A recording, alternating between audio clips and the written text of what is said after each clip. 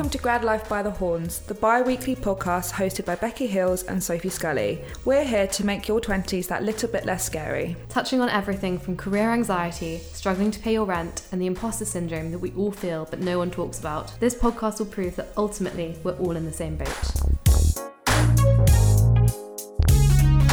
Hello and welcome to episode 13 of Grad Life by the Horns.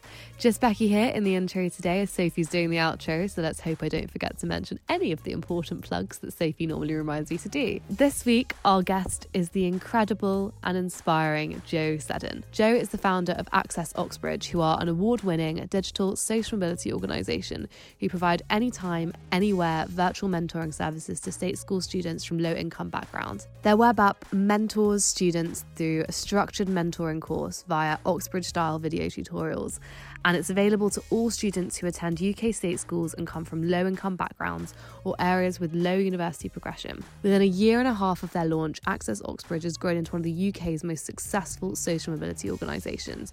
So we were so excited to interview Jo about how he turned his passion for social mobility and his own experience getting into Oxford as a student from a low-income background into a business to help others. We had such an amazing conversation where we touched on the issues of social mobility, what these kind of elite institutions are doing to help people from low-income backgrounds, and Jo's personal experiences at uni, from wanting to focus more on his social life and his studies while he was at uni, and then taking his business idea and side hustle into it, making it into a reality as soon as he left uni. We also spoke to Jo about his new venture, which is called Zero Gravity. Zero Gravity do whatever is digitally possible to reach and direct the UK's brightest young talent to succeed. Their ethos is the best university deserve the brightest minds. If you've got the talent, we'll get you noticed wherever you're from. Zero Gravity seems like an incredible organisation, and it's going to be launching in the next couple of months as far as we're aware. So we'll make sure we keep you updated on socials on what's going on with Zero Gravity. Jo has also been a freelance education columnist at The Telegraph. He studied PPE at Oxford, gaining a first, and was awarded a number of scholarships throughout his degree programme for academic performance. He completed a summer scholarship at a Chinese university. He's spoken at the Cambridge Union. Jo is an all-round great guy doing incredible things for people from low-income backgrounds, and we're so glad to see that he's getting the recognition he deserves. I can't wait for you to listen to this episode, so I shall stop babbling on and let's get into it. So hello and welcome back to episode 13 of Grad Life by the Horns. This week we are joined by Jo Seddon. How are you doing, Jo? I'm doing very well, Becky, thank you. So we start off every episode by asking you two questions. The first of which is, what's gone wrong for you recently? I feel like when you're a graduate, it's just like you're stumbling between one mistake and another. I think like this week I've been getting around sort of 4 or 5 hours sleep every single night, and that just sort of destroys your entire day. So I'm like trying to recover from that, but it's like so many catch-22s involved, you know when you're just like so tired, it gets to the evening, but then you can't fall asleep because you're so tired, so you just sort of get stuck in that rut. So yeah, that's what's gone wrong for me this week. Yeah, that's hard. Would you say you're a morning or an evening person? Oh no, I'm definitely not a morning person. Like at university, you'd like never see me out of bed before 11 o'clock. Like if my friends saw me at like 10:30, they'd be like, what the fuck, Jo? Like what's happened to you? Like what's going on this morning? Are you okay? Yeah, so and that's one of the weird things about transitioning from university to graduate life, because I know especially for me, I got used to a really strange sleep cycle at university, whereas getting up at 11, doing a bit of work throughout the day, but then really doing stuff in the evening, going out, falling asleep at 3 a.m. But now I've got to sort of be super disciplined, get up at 7 in the morning, try and get to bed by 11, which is just, really difficult. What is going on for you at the moment? So at the moment I'm in quite a weird transition phase. So when I left university, I created my own startup, Access Oxbridge, which I sort of did as a one-man band up until July of last year. And since July I've been sort of doing it with 2 people, trying to revamp it into something bigger called Zero Gravity. And we're sort of now at the stage where I'm like finally hiring people, spending significant amounts of money on marketing and things like that. So I'm in quite a weird phase where I've been sort of bootstrapping for so long, and now I've got the ability to sort of do all the things that I wish I could have done sort of 15 months ago, but now I've actually got to that point. It's so scary, I don't know quite what to do, but it's quite a fun and interesting time. Oh, it sounds interesting. It is a big transition phase, isn't it? Because you said you've been working on it for over a year now. Yeah, so I started Access Oxbridge pretty much as soon as I finished university, so in September of 2018. It was all about, I've always wanted to sort of be an entrepreneur, and sort of social mobility was always an issue which wasn't just a passion for me because of my own life experience, but was also something that I thought was really ill-served in the UK. So I did that, made all sorts of mistakes, and then sort of started to get a little bit more success in 2019, sort of got a little bit of funding, and that was probably the impetus for me to sort of take it and reshape it into what I sort of always wanted to do if I had the ability to do it. So I've sort of been working in stealth mode on Zero Gravity, which is a new iteration of that for sort of the past 6 to 7 months now, and we're almost ready to launch, which is quite exciting. Yeah, so exciting. So kind of going on from that, do you want to just tell us a little bit about yourself, tell us about your background, where you went to uni, that sort of stuff? Yeah, sure. So I grew up in a single parent household in Morley in West Yorkshire, sort of small suburban town. Sort of went to my local state school, and then somehow made it to Oxford. And there was all sorts of like luck involved, obviously loads of hard work as well. So I did PP at Oxford, philosophy, politics and economics, That which must is have been very intense. Yeah, well, actually not as intense as you imagine though. PP has a bit of a bad reputation as Oxford, as a bit of a blaggers degree. You know, a lot of politicians like David Cameron, Ed Miliband did it. So yeah, it's got some negative connotations amongst some people. Sort of you're going between sort of doing really high level mathsy economic stuff one week to sort of philosophy, you know, Sartre, Kant the next, so you sort of got to be a bit of a bullshitter.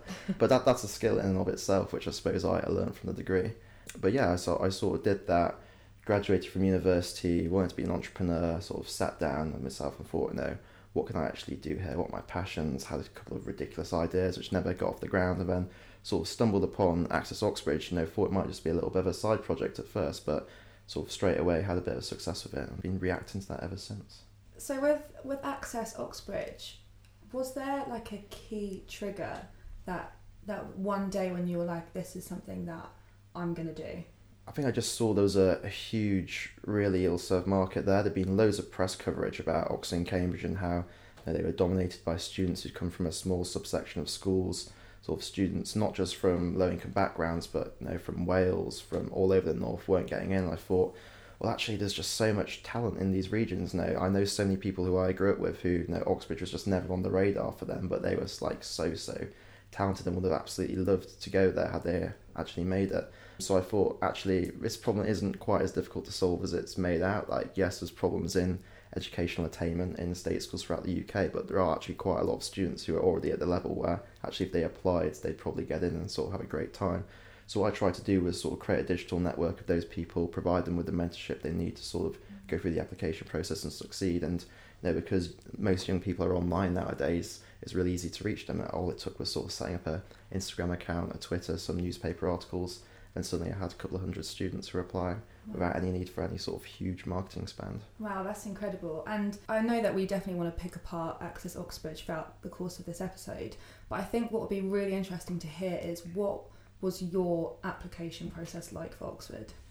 Well, I went to like quite a good state school which had a little bit of a history of getting students into Oxford and Cambridge, so I didn't go into the process completely blind, but still then like I didn't know anyone who'd ever gone to study my subject at Oxford before. I didn't have anyone in my family who'd been to Oxford before, so it's really difficult. So you get little bits of advice from certain teachers who kind of know what's going on but kind of don't as well. You know, they might have had someone they knew who did it 20 years ago and their advice is horrendously out of date. Yeah. So I had to sort of do a lot of independent research online, and I was lucky because I was at a stage where sort of the sort of market and information for Oxford and Cambridge quite matured. There was lots of websites like the Student Room, the universities themselves, where people were putting lots of information out there. So I used that to sort of find out exactly how it worked, but still going into something which I never experienced before, because you can consume as much cold information as you want, but until you actually sit there and go through it, like you've got no idea what it's like, you know, what it feels like.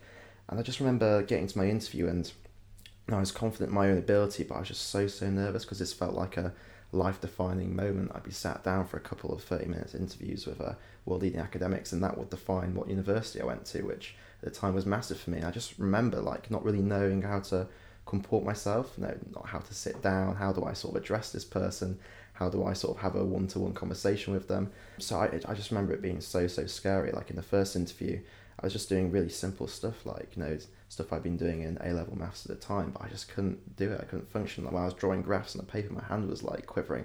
And like usually I wasn't that sort of person, but because I was in a completely alien environment, I was in one of the Grand Towers, I'd never sort of seen something like that before coming from Morley in West Yorkshire. It was just so weird. With the process, what would you say was kind of the easiest and the most difficult?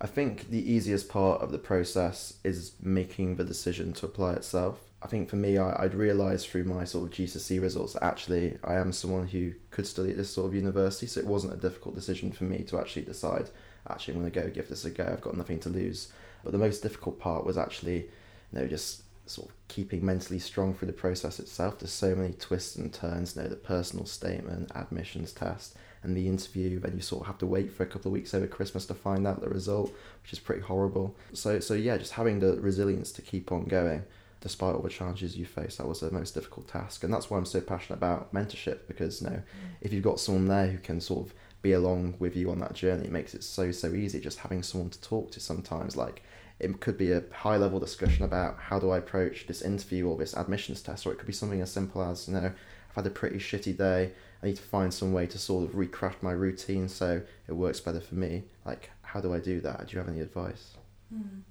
You did a lot at university, like a part of debating and all that kind of stuff. Did the skills you learnt from those extracurricular activities enable you to build up Access Oxbridge? Like, was it helpful? So I did a little bit of stuff at university, but I think for me I made a conscious decision when I actually arrived at university that I wasn't going to throw myself into that many things. I think Oxford is such a brutal environment in terms of you get so much work, like 3,000 word essays you've got to complete every single week and then sit down and have a tutorial, and that's incredibly mentally sapping on someone. So I decided I'm just going to do things I enjoy, going to things like the Oxford Union and seeing like world leading politicians and business people speak, but actually I'm going to spend a lot of my time as well just making time to sort of see my friends, go on nights out, be stupid, be drunk, make mistakes, because for me that was what university is all about. I didn't want to get too serious too quickly, because I realised actually this is probably the last 3 years of my life where I can sort of afford to be a bit silly and not sort of take myself too seriously. I think that's great, actually, because we've spoken to a few people that have been to Oxford before, and there is this whole kind of thing around it. It says if you've got into Oxford, you've got to be doing lots of other stuff. Like you look at influencers like Grace Beverley and people like that who have got their own businesses and stuff like that. Was it important for you to wait until you graduated to start Access Oxbridge then? Yeah, I think I did kind of have that mentality. So I certainly wasn't like dreaming up a world-leading vegan fitness range or anything like that. But I really just did it see it as an opportunity to sort of have a good time with my friends. And I think if you spread yourself too far, that can cause all sorts of problems down the track, because I realised in various points in my life, if something goes wrong, that can be a catalyst for all the other things in your life to suddenly come into question. And if you don't quite know why they're there, then it can be incredibly confusing. So I just tried to concentrate on the things that I knew were sort of really important to me, and those sort of provided a really nice foundation which kept me going forward. Like a lot of my friends who sort of supported me through the sort of past year whilst I've been super stressed trying to sort of run and grow a business have been the sort of friendships which I made and cultivated throughout university. And had I not spent so much time sort of doing sort of silly things with my friends, making mistakes together, having great times, that might not have been there. Can you talk a little bit more about your Oxford experience and kind of what a week looked like for you? Because I know a lot of people find it interesting, especially people who didn't go to Oxbridge, to hear what a week looks like. I think what sets Oxbridge apart from other universities is it's incredibly independent. So you sort of get set 2 essays per week if you're a humanities student, 3,000 words in length. Then you get a little bit of a reading list from your tutor, and then there's like a day in the week where you sit down and you have your tutorial, which is like a one-to-one intellectual discussion where essentially you'll give your essay over to your tutor, then he or she will rip it to shreds in front of your eyes. But other than that, like, it's all independent study. So there's lectures that you can go to, but they're very much sort of supplementary, almost outside the curriculum of sorts. So a lot of it is about just doing lots of reading by yourself, doing online research, working out what's the best way to approach the question. And that can be really tough when you start, because certainly in the school I came from, I never had experienced that way of learning before. It was completely alien to me. I'd never written an essay longer than maybe 1,000 words before. So actually write my first 3,000 word essays on Freshers Week was pretty horrible. Oh my God. The last thing you're thinking about doing. Yeah, fueled by VKs, writing 3,000 words. Exactly. I remember just sitting down in this room with my tutors, and they set the essay straight away. In Freshers Week, I just thought, my life is over. Why didn't I not just go to like a normal university, like a normal person? Like, it's easy to complain about that environment at the time, but reflecting on it now, it gives you so many important skills which stay with you in later life. So obviously I joked about PP being a bit of a bullshit degree, but actually being able to float from one topic to a completely different topic week to week is actually a really important life skill. Like, being able to sort of be bold and throw yourself into things which actually I'm quite not sure how this works or about the subject, but I'm going to try and do it anyway. That's a really important skill to have, and I think that was almost forced upon me by going to Oxford. And you've alluded a couple of times to the kind of more difficult stuff and things that you've struggled with. Did you find that at Oxford your mental health was stable, or did you find that there was any points where the kind of overwhelming amount of work you had to do really took a toll? I think it was relatively stable. Actually, the times where I had the biggest mental health dips actually were outside of university term time.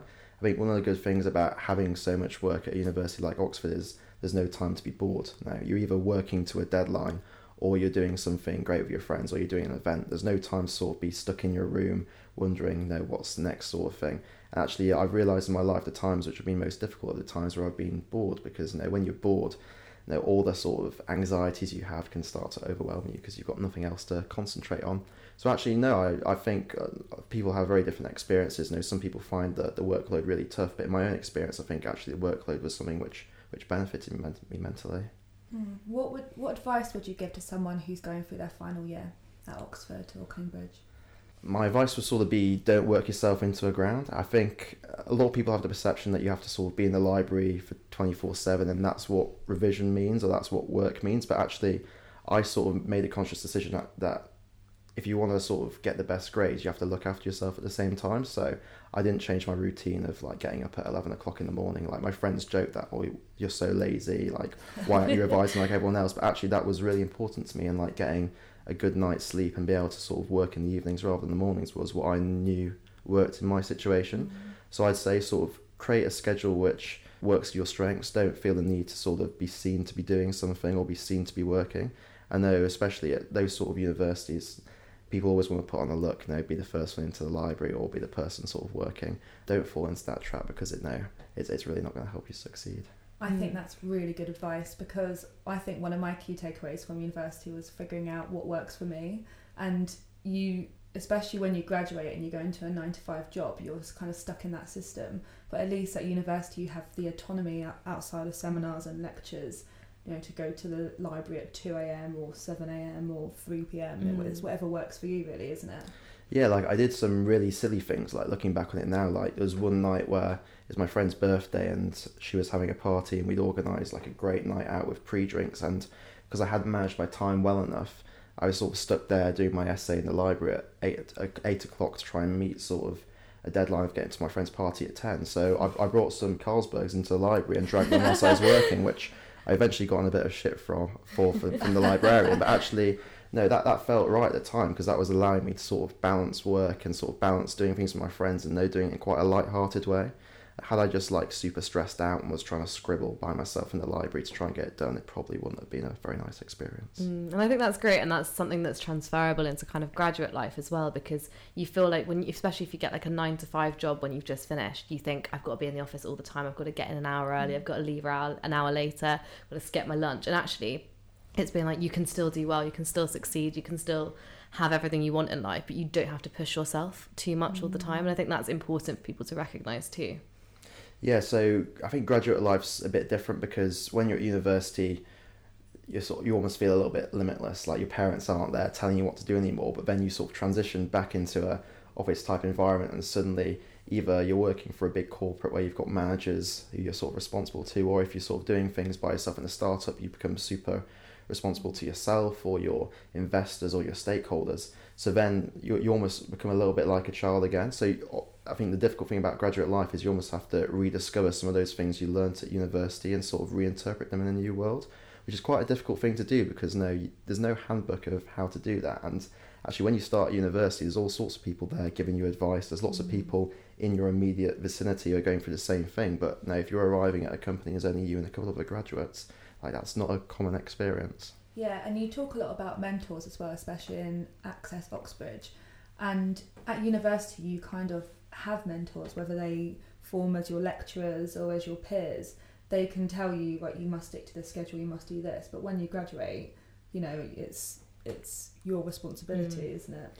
Yeah, so when you're at university, you almost have like mentors served up to you on a plate. So, for example, my tutors at university, they were some of the greatest mentors in terms of sort of directing my ambitions and goals. But when you go into graduate life, that you've got to almost discover for yourself who the best mentors are. And actually sometimes the best mentors like come about in the strangest of places.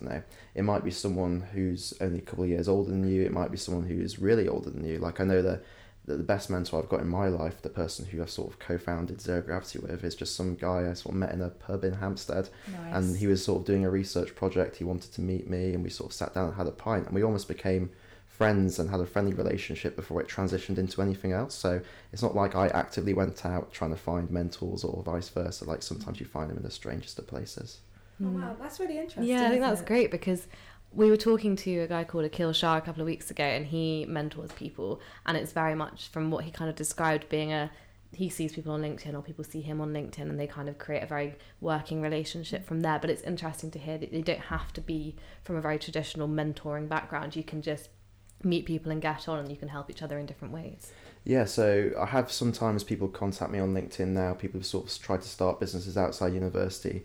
We have like calls where I sort of try and mentor them through that. But a lot of the time, you've got to sort of do a little bit half an hour beforehand where you just try and get them to think properly about the relationship which is being built. So they sometimes look up to me as someone who's sort of been there and done that. I'm actually like, no, like I've only just come out of the same position you're in now, sort of thing. And actually I've made a fuck ton of mistakes in my own environment. Like you can learn from some of those, but a lot of them are very idiosyncratic as well. And actually having those sort of conversations I think is useful, like rather than trying to pretend that you're some incredible world leading expert who's sort of been there, done it before.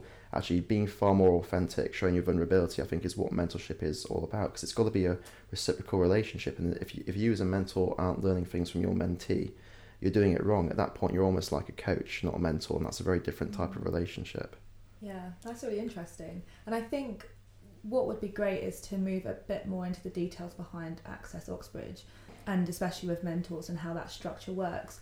But what would be really interesting to hear is how it actually developed, because we did a bit of research, and you learned how to code your website all yourself, didn't you? Yeah, so I was back from the age of sort of 12, 13, I was obsessed with sort of Silicon Valley culture. I remember I watched The Social Network, the movie about the foundation of Facebook with Jesse Eisenberg playing Mark Zuckerberg, and I was just enthralled. So I was always really interested in that culture. So I tried to teach myself to code when I was 13 and 14. I was absolutely dreadful at it.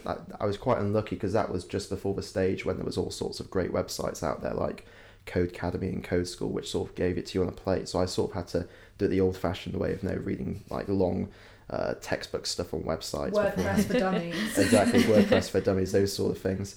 But I learned over time, and I got, when I graduated from university, I had around £200 left from my maintenance grant. I thought, I could spend this on a couple of nights out in Leeds with my friends, but actually I'm going to try and do something productive with it. So I thought, okay, I'll use that for Access Oxbridge. So most of it was just doing things myself, creating the website myself, paying maybe £7 for a bit of web hosting, creating my own marketing campaign, creating a video, buying some animation. So it wasn't super high cost. A lot of it was bootstrapped, and that was really good at the time because you've got to have that mentality when you're starting something up. You've got to keep everything super simple in order to succeed. But it's also quite a difficulty as well, because as I transition into this new phase, I'm still incredibly frugal Yorkshireman who sort of refuses to sort of spend any money on anything. And actually that can be quite a perverse thing as well, because sometimes you actually have to sort of spend money on things to get things done, and actually, make it one economy can actually be one economy too many and stop you actually getting to that next level. I think that's brilliant, because the way that you use the rest of your maintenance loan for something productive, I know I certainly didn't do that. Oh God, no. Yeah, mine was definitely my 21st birthday. That's where mine went. Yeah. How have you found transitioning it from Access Oxbridge into what is going to be Zero Gravity? So I reflected on the mistakes I made of Access Oxbridge. So I think what's the really interesting thing about Access Oxbridge is I was able to reach so many young, talented people from all around the UK. The thing I'm most proud of is that we weren't just helping people who lived in East London or the big cities. We were actually reaching people who sort of lived in suburbia or rural isolation. So this year we had students who got into Oxford and Cambridge from sort of Glasgow to Luton, Scarborough to Blackpool, right in the heartlands of the UK. So I was reflecting on that and thinking, I can do so much more than just create a conveyor belt of students into Oxford and Cambridge. No, that's really good and it's a big issue, but actually there's all sorts of other issues in this area as well. There's the other great universities as well where people need help to get in. There's also a transition into graduate life as well. So it's no good just getting students into Oxford and Cambridge and then sort of celebrating that you've done a good job. Actually, the job of mentorship doesn't end there. Like, there's all sorts of people who get to university and they don't have mentors to get them to the next stage. I remember when I got to university, I didn't really know what I wanted to do. At one time I sort of thought about maybe becoming a lawyer, but I didn't know any lawyers. Like, having a lawyer mentor who you can access through this digital platform would make life so much easier for sort of people like me 2 years ago. So I wanted to sort of take the concept of digital mentorship, you know, through the laptop, through the phone, and transition it into a whole load of different environments, but still at the same time cultivating a community of really talented students who have sort of succeeded against the odds. So people who come from low income backgrounds, who come from areas which traditionally don't get people into top universities or top jobs, create a community of those people, because actually getting those people to meet as well and sort of have a common identity, I think is really, really powerful. So one organisation which I sort of looked at was Mensa, the sort of high IQ organisation. I was reflecting on that and thought, you know, Mensa sort of started off as a really interesting, cool idea, but has actually turned into just sort of this weird IQ pessimistic organisation where people meet up and play board games. But actually, there's so much more that can be done when you have sort of really intelligent people who can sort of connect and collaborate. I thought, actually, I'm going to try and take that and do that in a slightly different way. And I think that's great, because especially at the moment when it almost feels like community is breaking down as a result of social media and stuff like that, it's amazing to use the internet and that kind of online platform to get people together to create good ideas. Because from what I've been researching a lot recently is that people just feel like very detached from everything. And is that something that you've noticed talking to people when setting it up, is that people want a sense of community? Yeah, I think there's been a lot of polarisation in the UK over the past couple of years. So you sort of reference social media, but then there's also, you know, political events over the past couple of years as well. And what I saw with Access Oxbridge is actually I was reaching people in the heartlands of the UK, but when I was speaking to them, they didn't want to just sort of get into a top university and then sort of go to London and leave their home community behind. Actually, these were people who were sort of really passionate about where they came from, sort of felt a strong sense of community identity there. So I didn't want to sort of leave that behind either. So one of the things I've sort of set up alongside Zero Gravity, the new organisation, is something called Zero Gravity Fund, where students who get into universities and have good ideas about things they can do in their home communities which have a social impact and sort of get a grant to sort of start up and do that. Because I know what really drove me with Access Oxbridge was the idea of helping sort of people in West Yorkshire who were sort of like me, and I know that's a sentiment that lots of people share. You know, the place where you grow up has a lot of meaning to you, and I wanted to allow people to sort of go back and sort of do things which they were really meaningful. What would you say is your biggest success story with Access Oxbridge? So in terms of individual, oh God, there's so many. So I think quite a nice one this year is that we had a student who got in to study Spanish at Cambridge, who never actually left the UK before ever, had never been to Spain before. But the reason why he became so interested in Spanish is that he had a pen pal who'd been communicating with for the past sort of 5 or 10 years, and just having that pen pal sort of cultivated this huge interest in sort of Spanish language and Spanish culture.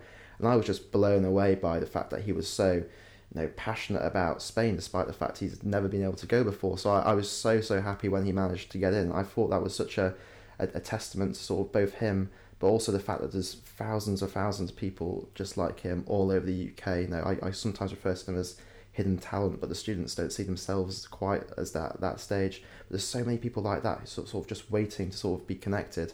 So I sort of made it my life goal to bring them all into the same place and really allow them to do whatever makes them happy. Wow, that's all, because you should study the things you gravitate to and the things you are passionate about. So that's brilliant, isn't it? If you're giving that to people or helping them on the path to get that, it's really good. Exactly, and I think that's what's so good about mentorship, because mentorship is, you know, it's personal, there's no sort of finances involved, like it's different from tuition and coaching.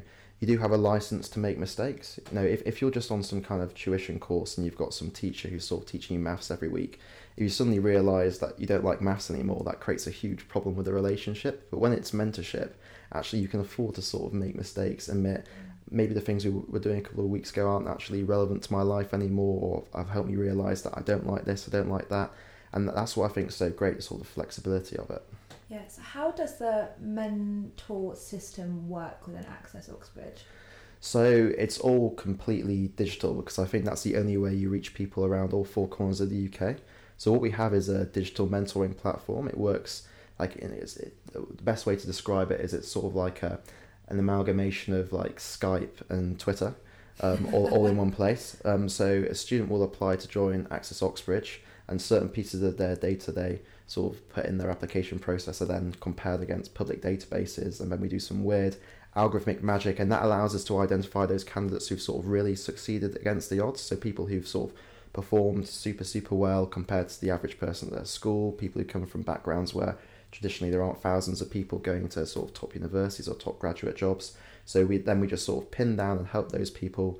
They go into a digital platform where they sort of get presented with a curated list of mentors. So again, there's some weird algorithmic magic which sort of puts certain mentors in front of them who sort of might be particularly relevant. So if you have a student who has an ambition to study chemistry at University of Oxford, they'll see lots of mentors currently studying at University of Oxford who study chemistry.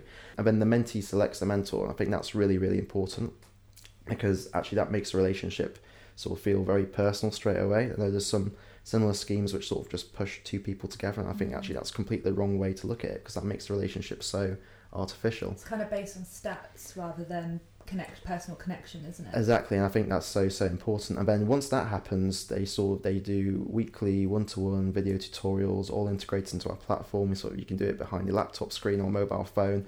And we sort of give a little bit of a structure there about what mentors and mentees should be doing and saying, but it's not prescriptive or dogmatic in any way, because like I said before, like the beauty of mentorship is it is organic. So we have a bit of a guiding hand in terms of like setting out expectations and stuff like that, but a lot of it is actually just saying, no, you guys now have the responsibility to cultivate this relationship in the sort of best way possible.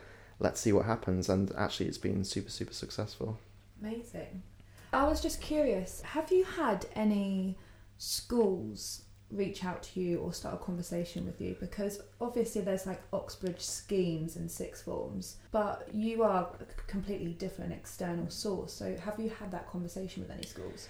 Yeah, so I made a decision when I started the organisation that I wasn't going to do anything through schools, because a lot of the students I was trying to reach were in schools which historically hadn't had big connections with Oxford and Cambridge, so a lot of the teachers weren't particularly turned on to those opportunities. So actually going through the schools would have been really difficult, because there's so much administration, bureaucracy, people take time to answer emails, and I didn't have the resource to be going on school visits and stuff like that. So I did everything online, sort of going directly to the students through social media. But now that we've had success, schools tend to get in contact with us. So we've had schools who sort of get in contact and say, we've had our first ever year where we've got someone into Oxford and Cambridge. Like, this is fantastic. What's the magic formula? And I sort of have to reply and be like, actually, there is no magic formula. No, sometimes it is just about connecting the right people in the right place. No, there's no cheat sheet or weird code I can share with you. Actually, you just sort of need to sort of put a bit of thought into what people exist within your own network as a school that you can bring in to sort of really inspire your students and give them the resources they need to succeed.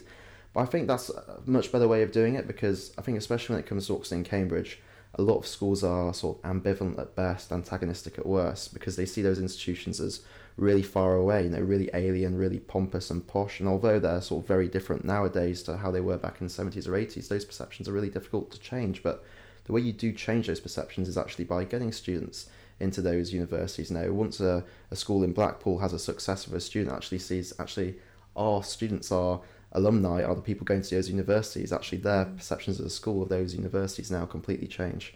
So sometimes it only takes one student from a school to sort of act as a role model or a mentor for the sort of the next generation. So I've seen this year on my programme that actually schools where the first person in the history of the school got in last year have actually created another success story of students. It's like got a domino effect. Exactly. Like but the thing effect. Is that you can't be what you can't see. So it's like when people say about seeing people from diverse backgrounds on TV, it's like, oh, I can actually do that now. So you've got to have that physical role model to be able to get into it. Yeah, so I think over the past couple of years there's been some really good outreach in the BME community when it comes to encouraging more people to aspire to study at top universities. So there's schemes like Target Oxbridge, there's the Stormzy Scholarship at Cambridge, which was really successful in increasing the number of black applicants to that university. But when it comes to sort of low income in general, that spans all ethnicities, and the difficulty with classes very much nowadays, it's invisible. It's very difficult to pin down. If you sort of see a photo of someone who is white, for example, is that person someone who comes from an affluent background or a low income background? And so one of the big marketing challenges I've had to face up to is how do we communicate to people in the right way? How do we create campaigns that really resonate with people? And I think the way that we've done that is actually sort of go back to the communities where people are from. People don't want to see videos of the grand spies, Oxford and Cambridge. Actually, they want to see videos of people living in sort of normal communities that they can relate to. So I think that's a really important thing that we've done, which is allow us to actually connect with students and actually allow them to sort of resonate with the message that we're trying to put forward. And I think that's a great point, because like the secondary school I went to was one of the worst schools in Essex, and then the sixth form I went to was one of the best sixth forms in Hertfordshire, and the difference between the education you received, but then there was like a huge program to go into Oxbridge at the sixth form and all that sort of stuff. But then when I got to uni, I went to kind of a uni where it was a lot of more state school people, and everyone kind of resented the private school people because it was like, well, they've just got all this privilege and what, like, we can't do that. But actually seeing a mentorship like this that people can then relate to and say, well, actually I can do this, and it doesn't feel like such a far away goal. It's so important, because actually the thing is, people don't talk about social mobility in the same way they talk about diversity. Yeah, you're so right. Like, polarisation ruins everything. The thing which always frustrated me is all the media coverage of Oxford and Cambridge is all about sort of pitting private school against state school, and that's a really unhealthy dynamic to create, because no one can help the backgrounds they're born into. People are often proud where they come from. So I really wanted to sort of find a way to sort of push past those barriers. So a lot of the mentors on our programme have come from private schools. We've got people at Eton, for example, who mentor students on our programme, and sometimes that can be really, really successful as well. And the best mentors aren't necessarily always the obvious ones. No, although we do sort of see a lot of the times people want to be mentored by someone they can relate to who comes from a similar background. No, that isn't always the case. But at the same time, I think you're absolutely right, and I think the way we can sort of address that issue going forward is by just being really careful about the language we use. So nowadays, when I'm sort of talking to students, I make sure I don't sort of talk about state school versus private school. I don't sort of use the language of disadvantage or things like that, because lots of our students, although they come from low-income backgrounds, they don't see themselves as charity cases. Actually, they see themselves as just another student living in their home community. So you have to be super, super sensitive to that in order to get through to people. Yeah, because like you said earlier, you've created a community where you celebrate people's stories rather than kind of categorising people. It's more of just like, this is you, now we're going to help you get into Oxford or Cambridge. Exactly. When I was growing up in West Yorkshire, I was really, really ambitious, didn't really always know about the resources I could use to get to where I wanted to be, but I never saw myself as a charity case. I saw myself as sort of a young thruster who wanted to be sort of more than I was at that moment, and that's the sort of attitude we want to reflect to our students now, encouraging them to be bold, but also to sort of draw on the power that they have from their own background. So lots of our organisations a lot of the time sort of fetishize or even poverty porn some of these types of students, but actually the thing I always like to put forward is, your background is your source of strength. Like, what you've been through, there's so much gold in there which you can draw upon, and there's so much resilience which has been created by going through a certain experience. A lot of times what students say to us as well is their passion for a particular subject was inspired by something in their home community. So there was a girl I was speaking to the other day who's got an offer to study history at Oxford, and actually her sort of passion for history was cultivated by working at the weekends in a sort of local history museum in Edgbaston. And I just hear those things time and again. So like, coming from a place like Edgbaston where there aren't thousands of people going to top universities, for that person isn't a disadvantage. Actually, it's a huge source of strength. Yeah. And it gives you something a little bit different to talk about in your application, because if you have come from an incredibly privileged background, you're going to kind of have the same sort of things that everyone else has got, or you're going to have it because, say, your dad works at a big bank, so you've got a work experience that way. But if you've actually gone out of your way to kind of form those connections with people, reach out to people, try different things, it just gives you something a bit different that those top universities could really benefit from. Yeah, exactly. So sometimes when schools reach out, they like to talk about the personal statements with us, and they say, what's your weird cheat sheet for the personal statement? But no, it doesn't work in that way. A lot of times it is just about allowing the students to realise that the things they've been doing in their day-to-day lives are really cool things which can be talked about because it's a source of inspiration. So even if you haven't done a work experience or internship at Goldman Sachs and instead you play five-a-side football with your mates, actually sometimes a five-a-side football can be a really good thing to talk about if it led to something else or it allowed you to develop a exposure to something. If, for example, if you want to study physics at university and you're playing five-a-side football and you're interested about the sort of physics of the football when it's being manipulated around the pitch, actually that can be something quite interesting to talk about. Like, you don't need to have done some weird internship at NASA to be able to look good on an application. You just have to sort of demonstrate passion for your subjects, and that can be done in all sorts of ways. And I think it's those idiosyncrasies that really do make you stand out from the other people, and that actually you just need to think that everyone wants to be the same all the time. Everyone wants to have those Goldman Sachs internships, and actually it's you don't have to have done the big name things in order to be successful, and it's redefining what success actually means. Exactly, but at the same time, there's nothing wrong with doing those internships as well. So one of the things I'm going forward is trying to create a digital network where it's far easier for a student to get connected with internships, because I know the problem at the moment is there's all these different graduate employers with their own recruitment systems. You've got to do the same psychometric tests 200 million times, send in the same answers to slightly differently phrased questions, and it's just so fatiguing. So I wanted to try and find a way to sort of circumvent that system for our students and actually bring the great internships and work experiences directly to them, because the thing is nowadays is lots of corporate employers want to hire students who come from underrepresented backgrounds, because those students bring a diversity of experience, of understanding. So a lot of the times corporates reach out to me and say, look, Joe, we really want to get involved with what you're doing, not because we see these students as sort of charity cases or this as a CSR endeavour, but it's because our own internal research shows that these people are the best people for our business, and we want more of them. Though currently we get 1 in every single graduate intake, but we want to get 5 instead, because that would be really great for us as a business. And I'm really happy to sort of help out with that, because if that's what our students want to do, then I'm really happy to encourage it. You know, some students do want to go work at Goldman Sachs eventually. Some students want to go and start a social enterprise. You know, just let people sort of decide what's right for them and make mistakes along the way. I loved your use of the word resilience earlier, because resilience is really coming to the surface in careers now, because it's a really important thing to have. And within the community you've created, these applicants have developed resilience within, you know, their backgrounds.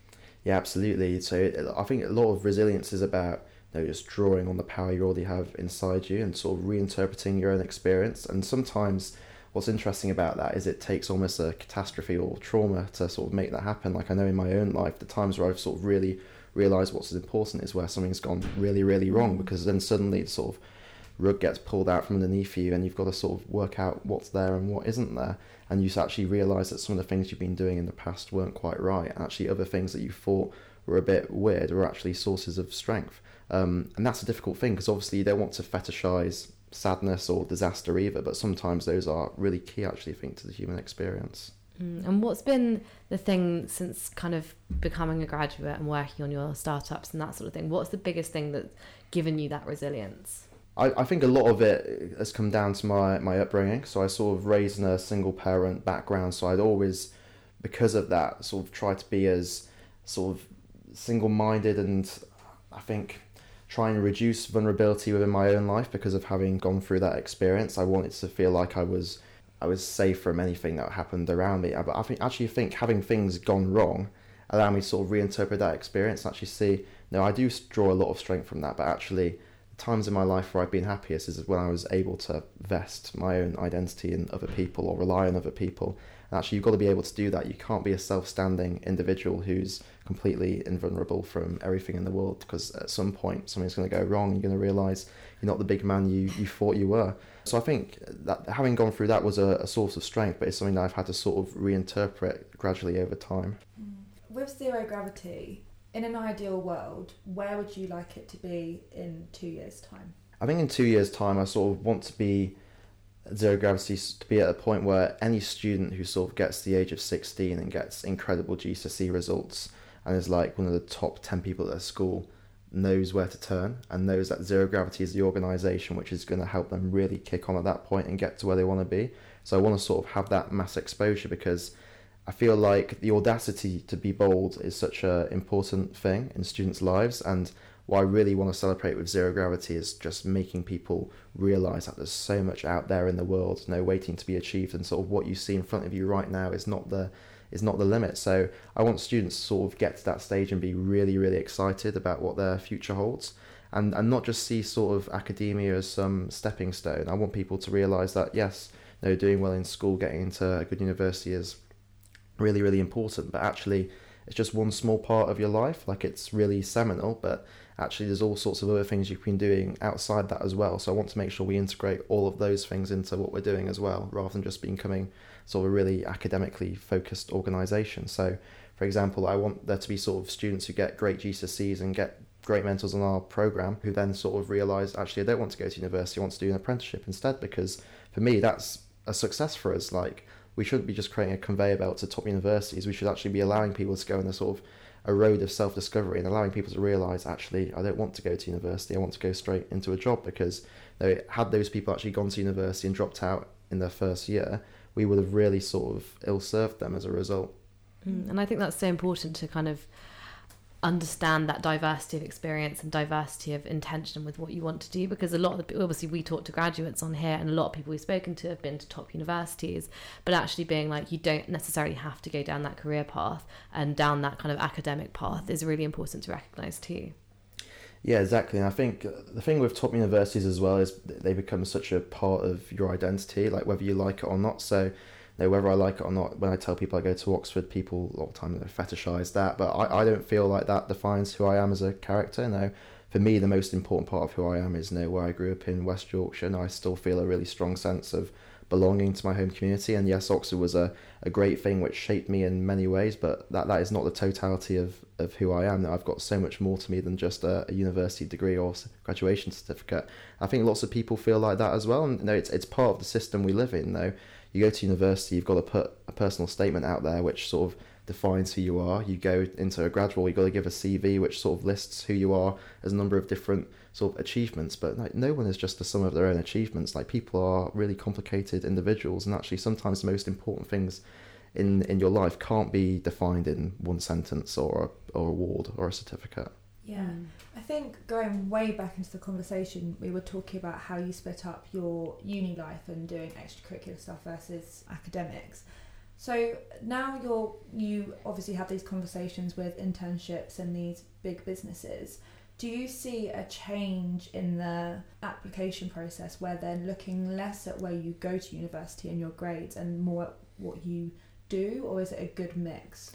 I think it's always going to be a mix. I think, but the tide is sort of starting to change. I think lots of businesses in general are realising that behaviours and personality are really, really important, and that university can be a really good signal about your sort of ability to work hard or your intellectual ability, but that signal only goes so far. So there's plenty of people from Oxbridge who are really, really intelligent but aren't the sort of people who would thrive in a particular business because they don't have a certain number of different skills and behaviours. So I think employers are putting a really big focus on behaviours, but it's really difficult to sort of put a CV out there which allows those behaviours to come to the forefront. So I think lots of employers are starting to look at different ways they can analyse people's behaviours, and that's why I think mentorship links in really nicely with that as well, because if you have an online platform where people have been mentored and you can sort of curate information from that and almost create a dynamic CV, that allows a lot more of your personality to come to the forefront. So you can sort of lose the boring stuff about what university you went to or what school you went to, and actually allow your sort of mentorship journey to come to the forefront, because that is actually, I think, what's most powerful in people's lives, the relationships they have with other people and sort of how they've managed to cultivate those. I think that's so important in the graduate community as well, isn't it? Definitely, because I think it's so easy to just think, I've got to do X, Y, and Z and then I'll be successful. And actually it's saying you can pursue your passions, you can do what you want to do, and that makes you a unique candidate for a role. It doesn't mean that you're not as good because you haven't done what everyone else has done. It's actually separating that and saying not everyone has to be a monolith to be successful. I think this is actually something that people at Oxbridge really, really struggle with, because a lot of those people have always been the top performing people in their school when they've got all the validation of having got into one of the best universities of the world, and then it comes to their graduate applications and suddenly they're getting rejected left, right and centre by all these firms they thought they could just walk into because they had a great university on their CV. And then there's a sudden realisation that actually there's more to me and more to my life than just which university I went to. I think that's can be really, really tough for people. So one of the things I want to sort of allow people to educate themselves on over time is, I am more than just my CV, and you can't afford to just be your CV either. You have to be someone outside that, because if you invest yourself just in your own headlines, as soon as those headlines fall away or are rejected in some way, your entire life is going to come into question, and that's never a good position to be in. Yeah, I think that's a really good piece of advice. Yeah, actually. Because it is so easy to become defined almost by what you've got on your LinkedIn, and actually it's being no, I am a sum of a lot of different things. It doesn't necessarily have to be because I've done this internship and I've had that job and I've got that degree. But at the same time, you can't completely eschew that either. I still have a LinkedIn profile. I still put wanky posts on there about things I've done or we achieved. Love it. And actually, I don't think there's anything wrong with that. So you can sort of flat out reject those networks, but at the same time, those are the things people use every day. And actually having that nihilist mentality might not necessarily be the best thing either, if that's sort of ostracises you from other people. Yeah, it's all about that balance. It's all about saying, actually, I will go to the pub one night this week, but I'm not going to not go to work tomorrow as a result of it. Like, it's really making sure that your life is the sum of lots of different things, not just academia or not just career, because I don't think you can be entirely happy just by looking at kind of tunnel vision and being like, I'm only going to focus on this. You need that social life, you need that kind of community element. I think as well with LinkedIn, I definitely see more posts now where it's not just about what degree you got or what certificate you got. People are putting on LinkedIn the fact that they ran a 5k or they did all these other things with their life. So it's all coming into one. It's about who you are, what you dedicate your time to, and what you pursue, isn't it? Yeah, I think the tricky thing is, because LinkedIn is such a marketplace almost of ideas, as soon as people started doing those authentic posts, then naturally afterwards people started creating these almost artificial authentic posts, the situation on the tube, which think, actually, did that happen or not, and the sort of very well written posts. And that's the sort of danger of LinkedIn as well, where as soon as an idea catches on or there is a degree of authenticity, it's slowly pulled away. It's like those awful morning routine posts where it's like, I got up at 5 a.m. and it's like, who did it? It was the guy who was in TED did that awful LinkedIn post where he goes, I get up at 3 a.m. and I go in my cryo chamber and then I do this, and I'm just like, it's not realistic. Who do these people think they are? Yeah. Going on to kind of summing up the episode a little bit, have you got any practical advice for people who have just finished uni and are kind of struggling with that, what we've just discussed, that whole like, my university defined me, I don't know what to do now? Have you got any advice for people who are kind of navigating that graduate wasteland? My sort of one piece of advice would be embrace imperfection. We're all sort of work in progress. And I think one of the things I really struggled to deal with in my own life is when I was starting my own organisation, there was so many things I wanted to do, but I couldn't put it into action because I didn't have the right resources or money.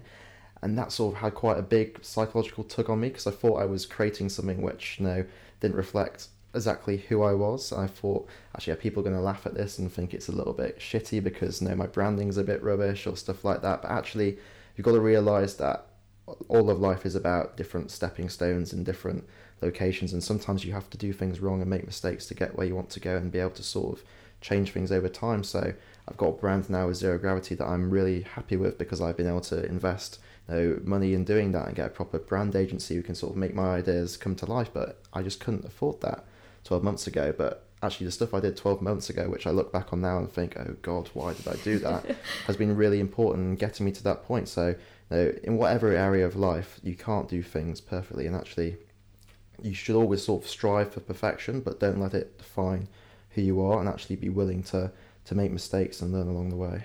So you might have actually answered this question already, but Joe, how are you going to continue to grad life by the horns? To grad life by the horns this year, I'm going to try and create I hate using the phrase work-life balance, because I think setting up the binary distinction between work and life just doesn't make any sense to me, because for so many people, their life and identity is somewhat vested in their work. But at the same time, I think it's right that you realise that in order to sort of be healthy in general as a person, you have to invest time in doing things which make you happy and healthy. So the thing I'm going to try and take control of over the next year is just every single morning going swimming, because I think actually doing that in the morning makes you feel so much better during the day. And if that means that you get into work half an hour later, like, so be it, because actually having a really nice life actually makes your work so much better as well.